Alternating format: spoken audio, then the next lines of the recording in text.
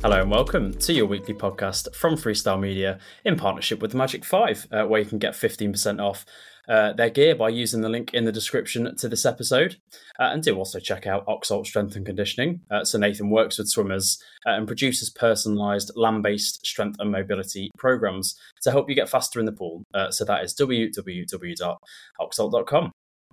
So this week, we're going to talk about goal setting and how realistic and unrealistic goals can affect your mindset, which could basically mean that you win or lose a race before you even dive in. And there's no better person to talk through all of that with us than sports psychologist and the owner of Think, Believe, Perform, Helen Davis. So thanks for joining us, Helen. Hi, Joe. Thanks very much for having me. No, you're welcome. We were just chatting before we came on air about when you came on the podcast before, and I think it was something like episode number 5 or 6. So it's really cool to have you back on episode 78. This one will be, so it's been a while.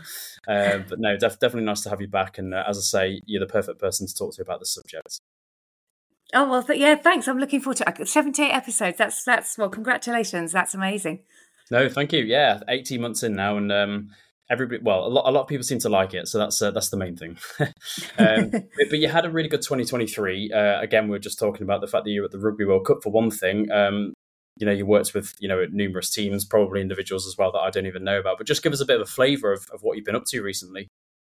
Well, in 2023, it was quite dominated the first half of the year with working for the Red Roses, the England women's rugby team, and so, yeah, last year, I guess the highlight was winning a Six Nations tournament. And that was absolutely incredible because it was at Twickenham Stadium. It was the largest ever audience for a women's game, which was about 58,500 people at Twickenham Stadium. And it was the most incredible experience, for us as staff, but also for the players and the fans. That our bus was literally followed by people from the hotel all the way to the stadium, and the noise was absolutely incredible. So that was a real highlight for me. And obviously we were Grand Slam champions and we won the tournament as well. So it was a great thing to be part of. And I kind of went from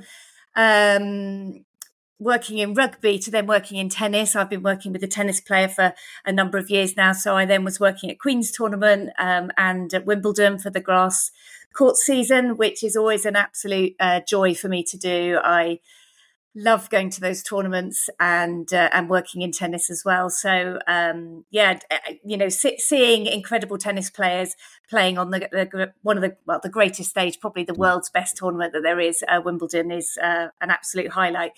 And then I took a break for the summer. I've been working very hard and been away a lot for the last few years with my job with rugby. So I had the summer off, which was absolutely wonderful because we'd had some building work done on the house and I could actually be at home and enjoy it last summer. So that was great. And I've been working with private clients ever since, where lots of swimmers actually at the moment, but in all different kinds of sports as well. I'm working with people in running, triathlon, football, cricket, golf. So, a real range of sports again, which is really nice to be working with individuals again, because I feel it really makes a big impact on their performance. Absolutely. I mean, that's one hell of a list you've just reeled off just from 1 year alone. I mean, even just half a year. The first half was amazing. But I mean, let's be honest, the highlight of your whole year was Ponds Forge in October, right? Absolutely. It always is. Sheffield. Can't beat it. No, not at all. It is really good. It was really good. It was really good to be back at Sheffield, actually, because of my job. I've missed it. I wasn't able to do it the previous year, so I was really, really looking forward to going back. And as always, it didn't disappoint. Yeah, it was one of those nice moments actually, because I didn't realise you were going, and then so I didn't know to look out for you, and I think I was just heading out of the pool area to go and get like a coffee or something. And just saw you in the corridor, and I thought, this is so nice to actually meet you, because again, it was one of those. You were one of the faces I weren't expecting to see, so it was really nice to see you there. And obviously a big pleasure. But in your years of working in this industry, and you've reeled off all the sports there, which is great, because all sports are different, but all human minds kind of probably have lots of similarities when it comes to competing. How much have you seen psychology kind of grow in importance over the years? Well, I've really only been involved with sports psychology for about 10 years probably now, because I came to it having had a career change in my early 40s. And I just think in that time, since I've done my training, it has changed enormously. I think mainly in two ways, really, that I noticed in terms of my experience. So particularly with teams, I think nowadays teams really do focus in on having a multidisciplinary team around them, of which a sports psychologist is part of that. And I think there's more innovative ways of using sports psychologists within teams now, where there's maybe a team of psychologists, and it's part of the conversation. It's part of the consideration that people use psychology in their day-to-day. So it's not just, oh, here's a psychologist, they're going to go and do a workshop for us. It's part of what is integrated within what is going on a day-to-day basis within a team environment. And secondly, I think, individuals really and parents noticeably wanting parents for young people, but also individuals recognizing that sports psychology and skills that you learn within sports psychology actually can help them benefit them with their sport, yes, but also it can be translated into day-to-day life as well, and that those kind of wider skills that they recognise can be useful as well. So it's a hugely growing area. I think it still continues to. I still don't think there are the number of sports psychologist roles available for the number of students who are coming in and training to be sports psychologists. It's incredible the amount of people that are wanting to it's great, but I'm not sure that there's quite enough work to for all the people that actually want to do the roles at the moment. But I mean, that's brilliant to hear, though, that obviously it is becoming of such importance that so many people want to do it. And also that just shows that people seem to enjoy that side of things as well. When you think back many years ago, people, again, probably just didn't even think about mindset and stuff. But now it's at the forefront of people's minds. Excuse the pun. I think what I notice is that people are genuinely just interested in it as an area. Lots of people just say to me, "Oh, it sounds really interesting. How do you do this?" And ask me lots of questions about it. They're curious about it, I think, and it just sounds interesting to people, and they want to know more. And I think that curiosity, has clearly sparked in a lot of young people, and they're wanting to kind of get on board and see it as a career for themselves. I mean, I probably get a few people a week messaging me and saying, "Can you tell me about your career and how you got into it?" Wow, that's amazing.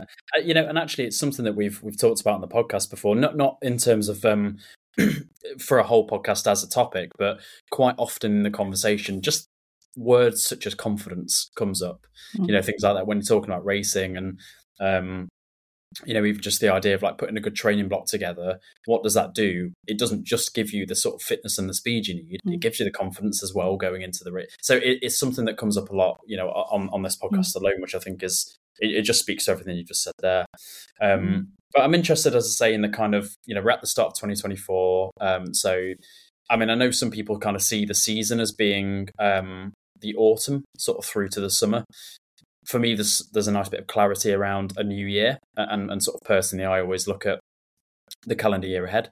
So I just thought, talking about goal setting, with you, because that's something that you'll do with teams and individuals, in all of the work that you do. So is setting goals one of the things that you look at when you kind of put together, say, a plan of working with a team or a set of individuals? Is that one of the first things you sort of think about?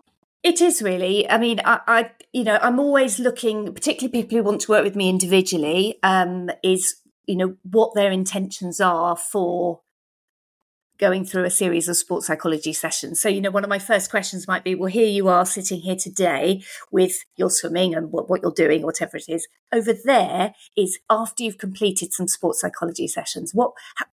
How would it be different with you over there? Would you be doing anything differently? How do you want it to look after you have had them? And then again, that's a really good way of drawing out goals from people in terms of, well, actually, I'm kind of embarking on this because I think that sports psychology can help me achieve my over there and what that looks like. So, and it's exactly the same with teams as well. It's, if you're going to be having a sports psychologist in your environment, what outcomes do you want as a result of that? What are you looking for? And again, it really depends on what people come up with as to what goals you're then working towards. To just give you some examples of goals that I've had this week from people that I've worked with. I want to know if it's my mind that's holding me back when I race. That's a goal for me in terms of a sports psychology session. I want to be able to manage my nerves better at the start line.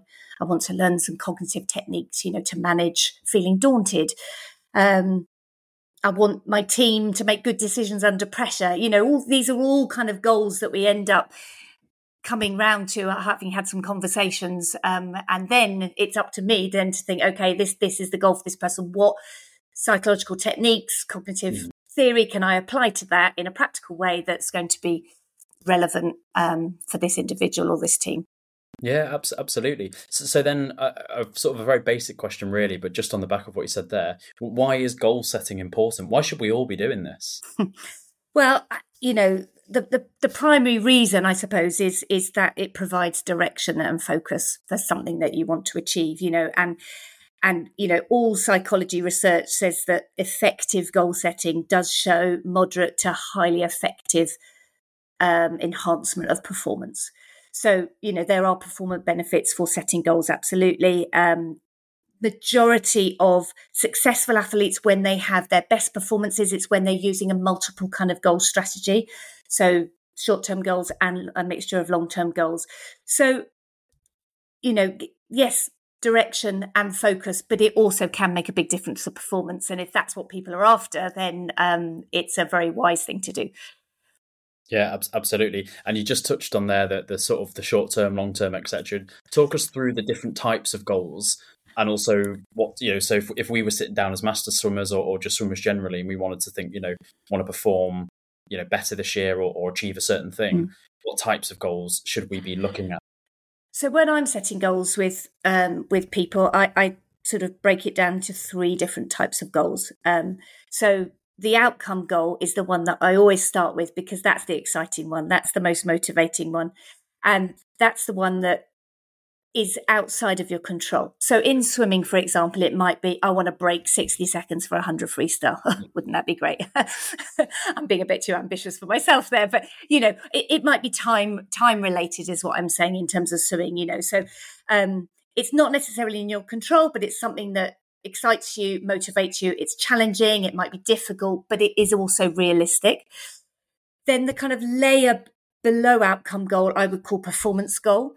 So that is where you're monitoring if you are on track. So this is where you may set yourself challenges for improvement that might have if we're talking about swimming, it might have a numerical value. So it may be that I'm going to do a few meets and I'm going to try and get within, 0.3, 0.4, 0.5 or whatever of that 60 seconds. And that's, if I'm getting close, then I know I'm on track. So that's what I would call a performance goal, where you're kind of monitoring how you're doing in relation to your outcome goal. And then the layer that sits below performance goal would be your process goals. And those are the things that are most directly in your control. So that's your day-to-day. That's your kind of weekly training where you're looking at things which are tangible, things that you are relevant to your outcome goal and helping you. So, for example, if we were looking at the 100 freestyle, sub 60 seconds, it might be okay. So our progress goal is I'm going to work on the technique of my turn, for example, because I know that's going to be really relevant to help if I can get faster on my turns. It might help me with my time. And those day-to-day things are what would sit at the bottom. So for me, it's a layered approach with those 3 different types. So with outcome goals, which are obviously, like you say, the exciting part, do you ever recommend so I remember Michael Andrew, obviously the US swimmer, he's got a big picture when he goes down the stairs on the wall that he's faced with.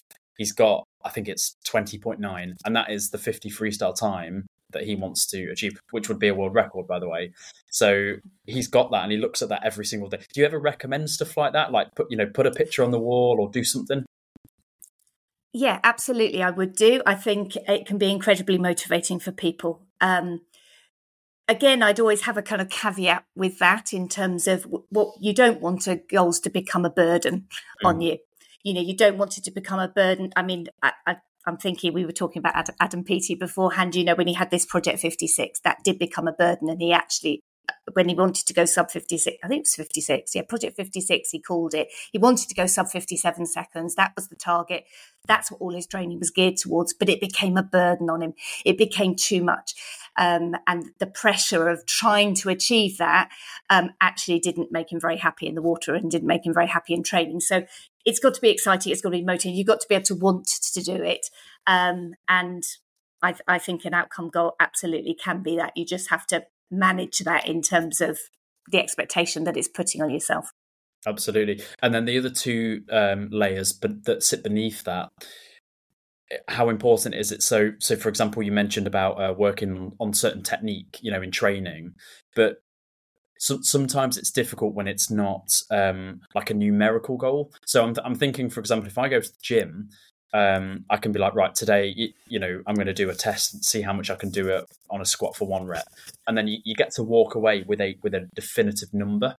Whereas if it's something that's more technical, it's more observational, and just a bit more opinion based. Do you recommend sort of trying to steer away from too many of those types of goals that one person could say, well, I think it's good, and the other person could say, well, I don't think it's good, whereas nobody can deny, for example, an 80 kilogram squat? We all know it's 80 kilograms. Well, that's the thing, isn't it, about outcomes, is that they're just easily measurable. People talk about them because they're easy to talk about, because you can form a judgment on it. It's a very easy thing to do, but actually those progress goals are the ones that on a day-to-day basis that you can recognize for yourself as an achievement. And I think that's where some people can make errors with goal setting, is that they don't look at those process goals enough and see success within them. Because actually, if you see success within them, it's going to affect your mastery of what you're trying to do. And if it affects your mastery of what you're trying to do, you're feeling more competent. And if you're feeling more competent, it affects things like self-confidence, which, as we know, key ingredient for performance. So the knock-on effect of that, I think, is really important. So seeing the small steps in whatever they might be, if they're, as you say, they're not so tangible, but you notice the difference and you recognizing them is really important. Completely agree. In terms of when you work with anybody about around setting goals, let's think specifically about individuals here. When you're working with individuals rather than a team setting, it's so important to set goals. But do you want to put a limit on how many goals people are setting, and in terms of like the process goals and stuff like that, to not kind of overwhelm people? Yeah, I mean, I don't put a number on it, but I absolutely, generally speaking, most people probably only have they're not going to have a huge list of outcome goals. That's part of the process that they go through, and they realize I want them to be memorable, and particularly the process goals, you want them to be memorable. So, I mean, I might look at sort of, if people are writing it down, and actually that's a really important thing to say, is that you are more likely to achieve your goals if you write them down. That research says that. So if you have a goal and you write it, whether you put it on the wall or not, or it's on your phone, even if you've just gone through the process with yourself or with somebody else, it's much more likely to happen. But,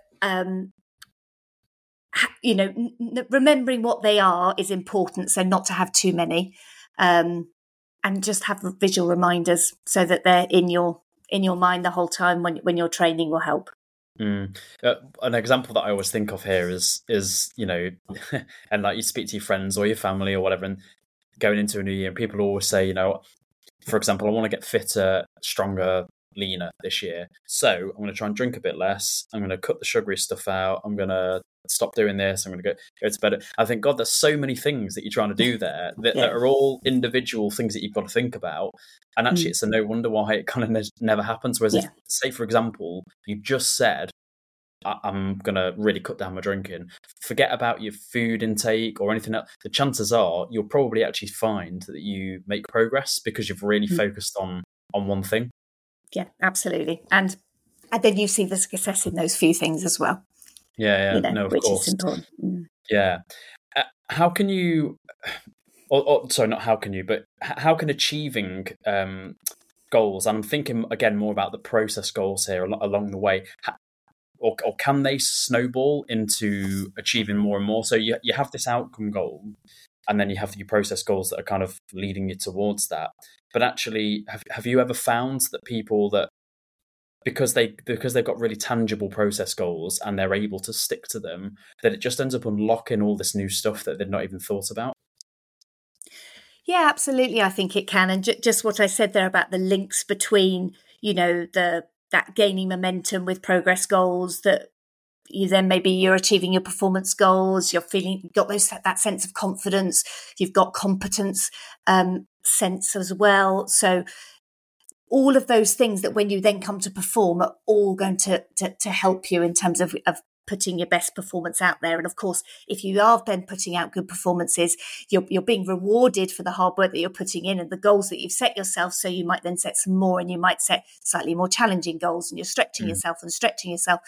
I think using the people around you is really important there as well. And I certainly think that sharing in your goals is, again, another really important thing to help you gain momentum with them, because it helps you stick to them, but also you get support with it. People asking you questions about how you're going with that. What's, is it working for you? What are you doing? And you learn from other people, and that helps keep the momentum going as well. And I certainly think within a training group as well, you can certainly see momentum with goals. I mean, I think you look at some of the groups of swimmers in British swimming at the moment. Particularly, I'm thinking, off the top of my head, men's 200 freestyle, that there's this group, and they're all very competitive. They're all very close. They're kind of beating each other. Then somebody else beats them. And again, I think that is fueling this kind of group dynamic of success. It's breeding success within the group. And I think that absolutely can happen within the club environment as well. Definitely. And actually that goes back to the Adam Peaty point, doesn't it? The Project 56, that he was so far ahead of his competition that it was like, well, what can I focus on then? So he just kind of came up with it, not an arbitrary number, but he just sort of came up with a number for the sheer hell of it, really, because what else did he have to really think about? Whereas those, like you say, the men's 4x200 or just the 200 swimmers generally, they've got so much going on all around them that, and they're getting beat one week and then they're beating them the next week. It's almost like you say, it's fuel. It's so easy to stay motivated in that kind of environment, isn't it? Whereas an Adam Peaty, it can be very difficult. Yeah, exactly. So, I think other people, really important. Getting feedback as well, I think, is really important for your goals. So, yes, have a goal, but if you can talk to somebody else about it, and maybe it's a coach, maybe it's a fellow swimmer, but try and get feedback on how they think you're doing with that goal. You're much more likely to perform better and be successful if you get feedback with the goals that you're doing. Yeah, for sure. You said earlier about sharing your goals with people, and especially in like a team environment, for example, with swimmers, or maybe sharing your goals with your coach or something like that. Mm-hmm. We have a tendency generally, I think, to kind of want to keep our goals under our hat because we don't want to put the pressure on ourselves by everybody else knowing what you're aiming for. Would you suggest sharing those outcome goals with people, or is it more the kind of process goals that you suggest sharing, or all of them? Do you know, I actually would suggest sharing all of them. I think it's great that people know other people's goals. I love the fact if I know about somebody's goal that I go to Sheffield and I'm like, oh, how's it going? With the 100 free or whatever. How's it looking? How's training been going? And people like talking about their goals. I think I know what you mean. That it can become a pressure, and some people feel that if they tell people, it then puts pressure on themselves, and they don't actually want to achieve them. But I think knowing that the more support that you have with them, the more likely you are to achieve your outcomes, should be an important thing for people to remember. It's not there as a pressure telling other people. They're there to support you, and generally people do want to support you. They want to help you try and achieve things. So it may be that they just tell you something that's a really useful bit of information, that you go away and you do something and you act on it, and it makes all the difference to you. So I would certainly encourage people to do it. Yes, an outcome goal. Yes, a performance goal. Yes, a progress goal. I don't think it makes a difference. I think sharing in them is only going to help you and benefit you. I completely agree. I'm always happy to share my goals. And I think something that you said, like an example of Sheffield, is if you know that somebody's aiming for something, you can sort of watch out. And actually, I think that's a great thing, because if nothing else, it's a nice talking point, isn't it? When you kind of bump into somebody, in the terraces or in out for a coffee, straight away, oh, there's Joe Bloggs. How's it going? Have you got your race later, and how you feeling for that time you want to get, or your British record, or whatever it may be. And I think that's I'm completely on the same page as you with that. In terms of visualization, this is something I've never really done before myself, but I've heard a lot of people talk about it. I remember sort of Ben Proud talking around the idea of he would play. I think he said he would play music for like 10 minutes every night before he goes to bed. and he'd have his earphones in, and he would visualize his race over and over again for 10 minutes, literally from walking out to touching the pads at the end. Is that something that can help you stay on track with your goals? Yes, it is, and it's a very, very reliable psychological skill that people can draw upon and use effectively. There's an awful lot of evidence in swimming that says it can be really, really effective. I've used it lots with many swimmers, and as you say, it can be used for all different kinds of things. So Ben Proud, they're using it, in the lead up to the swim, but it could be if you want to try and master a particular, hand entry on front crawl or hand entry on backstroke.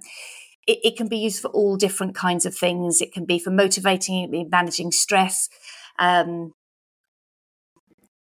pre-performance routine. Seeing is believing, that phrase that if you can see yourself do it, then you can believe that you can do it. So I'm sure that he was using it in a way that would help him have a consistent approach prior to racing, managing nerves, going through the race, seeing how he wanted it to be in the ideal world, what the turn was going to look like, what the dive would look like, what his hand entry would be like, how he would look as he go in the water, all of those kind of things. The more you bring it alive, the more vivid images that you can have and the more detailed you can be, the more effective the visualization can be. So in terms of, your outcome goal, maybe it's a time in swimming, it might be that you visualize, how that amazing start's going to look, what that turn's going to look like, how you're going to finish in the last 5 meters and that touching the wall and looking up at the clock and it's showing the time there that you want to see. It can feed into the excitement of an outcome goal. It can help you to believe that you can do it, which then, of course, will drive motivation when you get into training to try and make it work. No, I completely agree with that. Here's a question. When you speak to people about visualization, do they ever tell you whether they see themselves as a whole, they see their own body from afar, or whether they see what they're visualizing through their eyes within the visual? Does that make sense? Yeah, it does. It's an interesting question because when I go through the process of working on visualization with somebody, it's something that we talk about because what you've just described there are the two different ways that you can visualize. Generally speaking, most people will write a visualization script in the first person. So they will see it as themselves doing it. They will be, I am doing this, I am doing that. The other form of visualization is almost like you're kind of watching down on yourself and you're looking at yourself doing it and you are doing this, you are doing that. Some people prefer that, but the majority of people, I would say, and research does say actually that most people do it in the first person and see themselves doing it. Interesting, because although I said I've never sort of practiced visualization specifically for, say, swimming before, you do sometimes, like have a dream when you're in bed or something like that about something, or occasionally you just picture yourself doing something very quickly. And I always see it as the person from afar looking down at you, not I. That's really interesting. I've never, and I was always intrigued with kind of what the most common thing was. And aside from visualization, are there any other things that people can do to help them sort of stay on track with their goals, especially the process goals? I actually think it's worth thinking about the barriers that you might have to your goals as well. I think that's an important part of goal setting because, as we all know, in day-to-day life, stuff can get in the way, right? And particularly as master swimmers, I think as well, we have busy other lives, and that it's absolutely normal for barriers to crop up.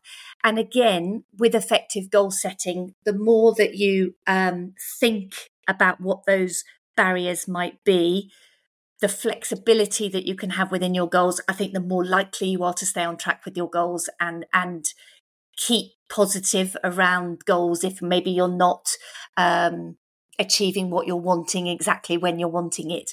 So there could be a number, and I would encourage people to think about the different kind of barriers they might be. So that might be an internal barrier, which might be lacking of self-confidence, for example. Suddenly, you've got a blip. I don't know that I can achieve this. Maybe my outcome goal is too challenging. Lack of physical ability. That's like me at the moment with my with my fractured ankle. That actually physically something happens. You get tweak in your shoulder, that you're going to be set back from your goals. Maybe you realise, or you think those goals are too difficult, or you're feeling there's too much pressure on you, or you put too much pressure on yourself. We kind of alluded to that a bit earlier. That might be an internal barrier, whereas external barriers might be things like lack of training time. Job is, you're going to have a particularly busy time at work. So think, okay, well, how am I going to manage that if I know that I'm not going to be training as much? So it's all helping yourself be psychologically prepared for these things. Lack of social support, maybe suddenly, I don't know, friends aren't around, you're not getting the feedback that you were getting from goals. Commitments, family responsibilities, all those kind of things. So I think looking at those internal and external barriers that might happen, it's important to consider them and think about strategies that you could put in place if you were faced with those to help you stay on track. Absolutely. And I know for me that a big thing is not trying to do too much, because actually it's just so unlikely that you'll manage to achieve it because of the things that you just said there. Probably more so the external things from my point of view. Just things getting in the way, work getting busy. And I know that there were times last year where I thought, I could train twice today, but because I've got a bit of time, but I just never let myself train twice, because the moment I train twice, I think, I can do this all the time now. And then suddenly I'll realise I can't train twice a day because of the things getting in the way. So last year for me was a big, you do one thing a day. And even if you feel like you could carry on, and go do something in the morning, you could go later, just stick to one a day and, you'll be on track sort of thing. So I think, that's definitely something I've experienced. Oh, that's a really good strategy to put in place. That's having really good self-awareness, right? You recognise what you're like. You know that maybe, doing two might down the line make you feel like, bad, because you can't do two. So you're managing yourself within that, which is great awareness. Yeah, definitely. We talked earlier, obviously, about sharing goals with people because that can help generate excitement. Do you think it's also important to have 1, 2, 3 people that you tell them your goals because you want that accountability, whether it's your partner at home saying, what you're not training tonight? Why aren't you training? Is it because you can't be bothered? Because I thought you wanted to achieve this. Is that quite a healthy thing for people? I absolutely think that accountability can be motivating, and we all need reminders, right? And we all have days where we just don't feel like it and we don't want to do it. So somebody going, come on, I'm going to go with you, or somebody saying, come on, you're going to feel better if you do. I think is a really great motivating factor for people. I think as well, I know people who've targeted certain people because they know they'll be really honest with them and be like, no, I'm telling you now, go and do it. Because they're good friends and they're doing what maybe you've asked them to do. So I think absolutely using other people is just such a great source of support in a multitude of facets, really. So completely keep using other people. Yeah, completely agree.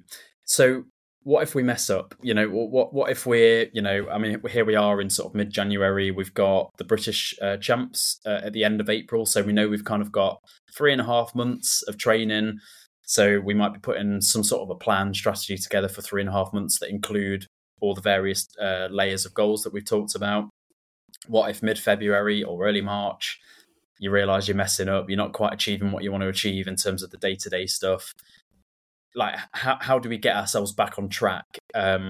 Is it a case of reassess, or are there other factors that we can think about? I think when you're setting goals in the first place, being flexible with those goals is really, really important. If you're setting really, really rigid goals where it's imposing a lot of demands on yourself, you're probably setting yourself up for failure. So being really flexible means that when you come across setbacks or those barriers that we have just talked about, and you've thought about a strategy for how you might overcome them, you're probably going to be better prepared for getting yourself back on track than you would be if you had this really rigid regime.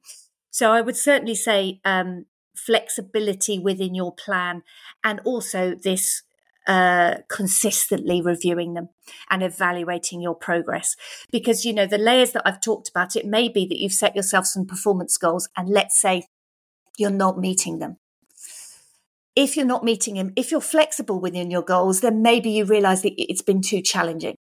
Yeah. And actually, because of various things that have happened. You still think it's realistic, but maybe it's been too challenging. So you have to reset them. So just because you've made a goal in January doesn't mean to say it has to be the same goal in February. It may be that you alter it and you change it because what you want is to achieve it, because if you're then achieving it, even if it is a little bit challenging, it means that you're developing competence, which has this knock-on effect with, as we know, mastery and self-confidence. So I think flexibility within the goal-setting plan in the first instance and consistently reviewing it and being brave and saying, do you know what?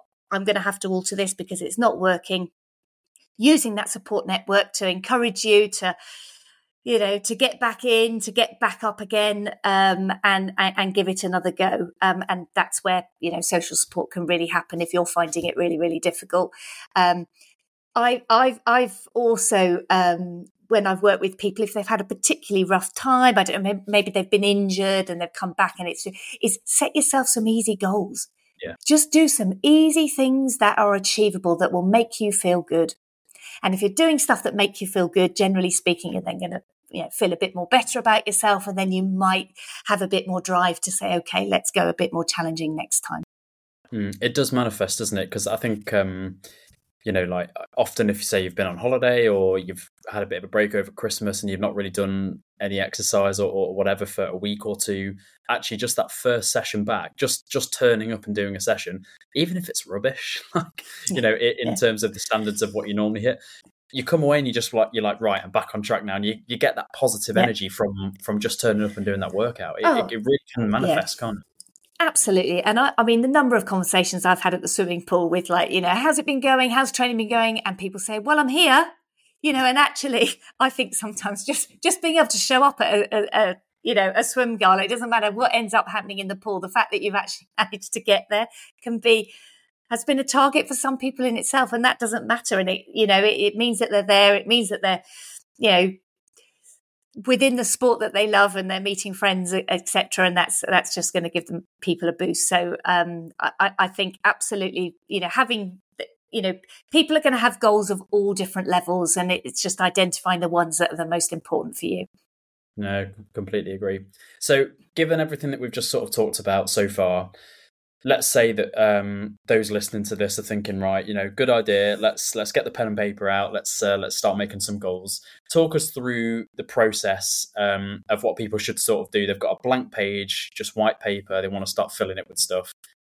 Just talk us through the process. Okay, so I'd say, you're sitting down. You got your piece of paper. It's right. I'm going to think about my action plan. This is my action plan. So the first thing would be to identify what those goals are. And it may just be in the first instance, you just want to write down, okay, swimming 2024, what's going to excite me? And just start off like that, putting down those ideas. And then, when you go through the process, talk it through with people, it's like, okay, do you want to narrow it down? Or there's some specific targets, a specific outcome goal? I think it's really important to have an outcome goal, one that's going to really excite you. Put it up there, write it down on the piece of paper. Then it's like, okay, so now I'm looking at how am I going to try to get myself there. So then you go to your performance goals. And again, it may be you target certain events. How would you know you're on track? Then you look at your process goals. So you get to the point where I sort of do it as like a pyramid almost, with the outcome goal at the top. The processes are like the foundation of the pyramid at the bottom. So you write them out. Remember, we said writing them is really important. So whether it's on your phone, on a piece of paper, whatever it is, write them out. I then think it's good to review with somebody. So it may be, your training partner. It might be a swim coach, somebody who knows about swimming or whatever it is you're writing goals about that can say, I think you've done a great job there. Have you thought about this? Or why have you put that in? And you just review it with somebody. Put them up somewhere. Computer screen, downstairs toilet, wherever you're going to see them on a regular basis as a visual reminder. I think that's an important thing as well. And then you get to work, right? You get to work on the day to day. So that's going to be, in training. I don't know, whatever those process goals are, whether it's nutrition, whether it's S&C, all those things, and you start working towards them. But within your setting goal process, you have something that you've put in your diary that says, I'm going to review my goals. Yeah. And that's the day when you do them and evaluate how am I progressing here? Do I need to alter some of them? And absolutely, you might need to. So go for it. Put that in. Alter them. Can I jump in there actually and ask what sort of a time period do you think people should put on that review? Is it a couple of weeks? Is it a month? It probably depends on what their outcome goal is, because if it's a certain event, it might be a few months down the line, it might be a few weeks down the line. I think depending on what the whole time frame is that you're looking at, you need to just kind of be a bit sensible about where that would be. But reviewing them, it might be, it could be on a weekly basis that you do that. It might be every fortnight, depending, as I say, on what the actual time frame is. I know there are quite a lot of swimmers that like to kind of write down their training sets, and they have a kind of a monitoring system themselves. That in effect is going to be like an ongoing review process anyway. I don't think there's a particular set time frame for doing it. It's just kind of what makes sense for what you're doing.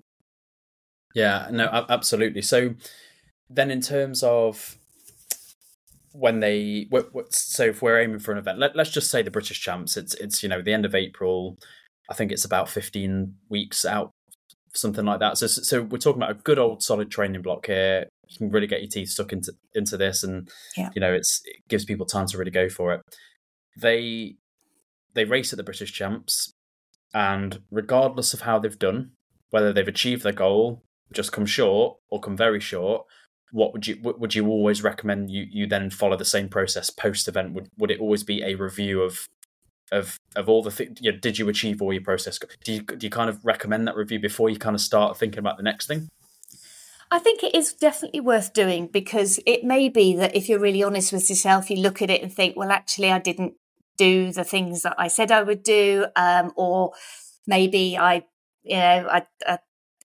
I just being honest and looking at what you've done and saying, did I do that? If you do look at it and it's like, actually, I gave it 100%, I did everything I can.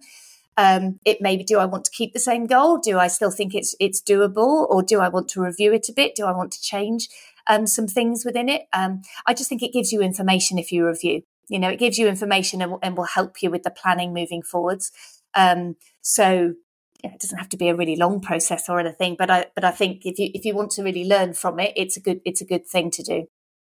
No, absolutely. Well, it all sounds really, really good, and I've got some goals myself that I've written down. I've written them down on my phone, but I'm sort of quite tempted now to go away and actually write this out on paper. And actually, I quite like the pyramid idea. I think that's something I'm going to do myself. So would definitely recommend others doing it as well. And are you open at the moment for working with individuals? Yes, I am. Yes, I've. I do have a bit of a waiting list, but I can try and see people when I can, and always enjoy working with swimmers. So absolutely. Brilliant. So that is www.thinkbelieveperform.com or .co.uk? .co.uk, that's correct. Yeah, and you can send me an email through that. And also you can see the examples of work that I do on my website as well. Testimonials from people about the kinds of things that they've worked on with me. Hopefully it's useful for people to kind of see the breadth that's there. Yeah, absolutely. We'll do check it out. If even if you're just curious to know a little bit more about Helen and the work that she does, then it's definitely worth having a look at her website. But thank you very much. I really enjoyed that. And as I say, I'm genuinely feeling quite inspired myself to go away and sort of increase on my goals here. So thank you very much, and look forward to seeing you soon. Well, thanks very much, and good luck with if you set any goals, good luck with them. I hope you're able to fulfill them. Yeah, absolutely. Thank you.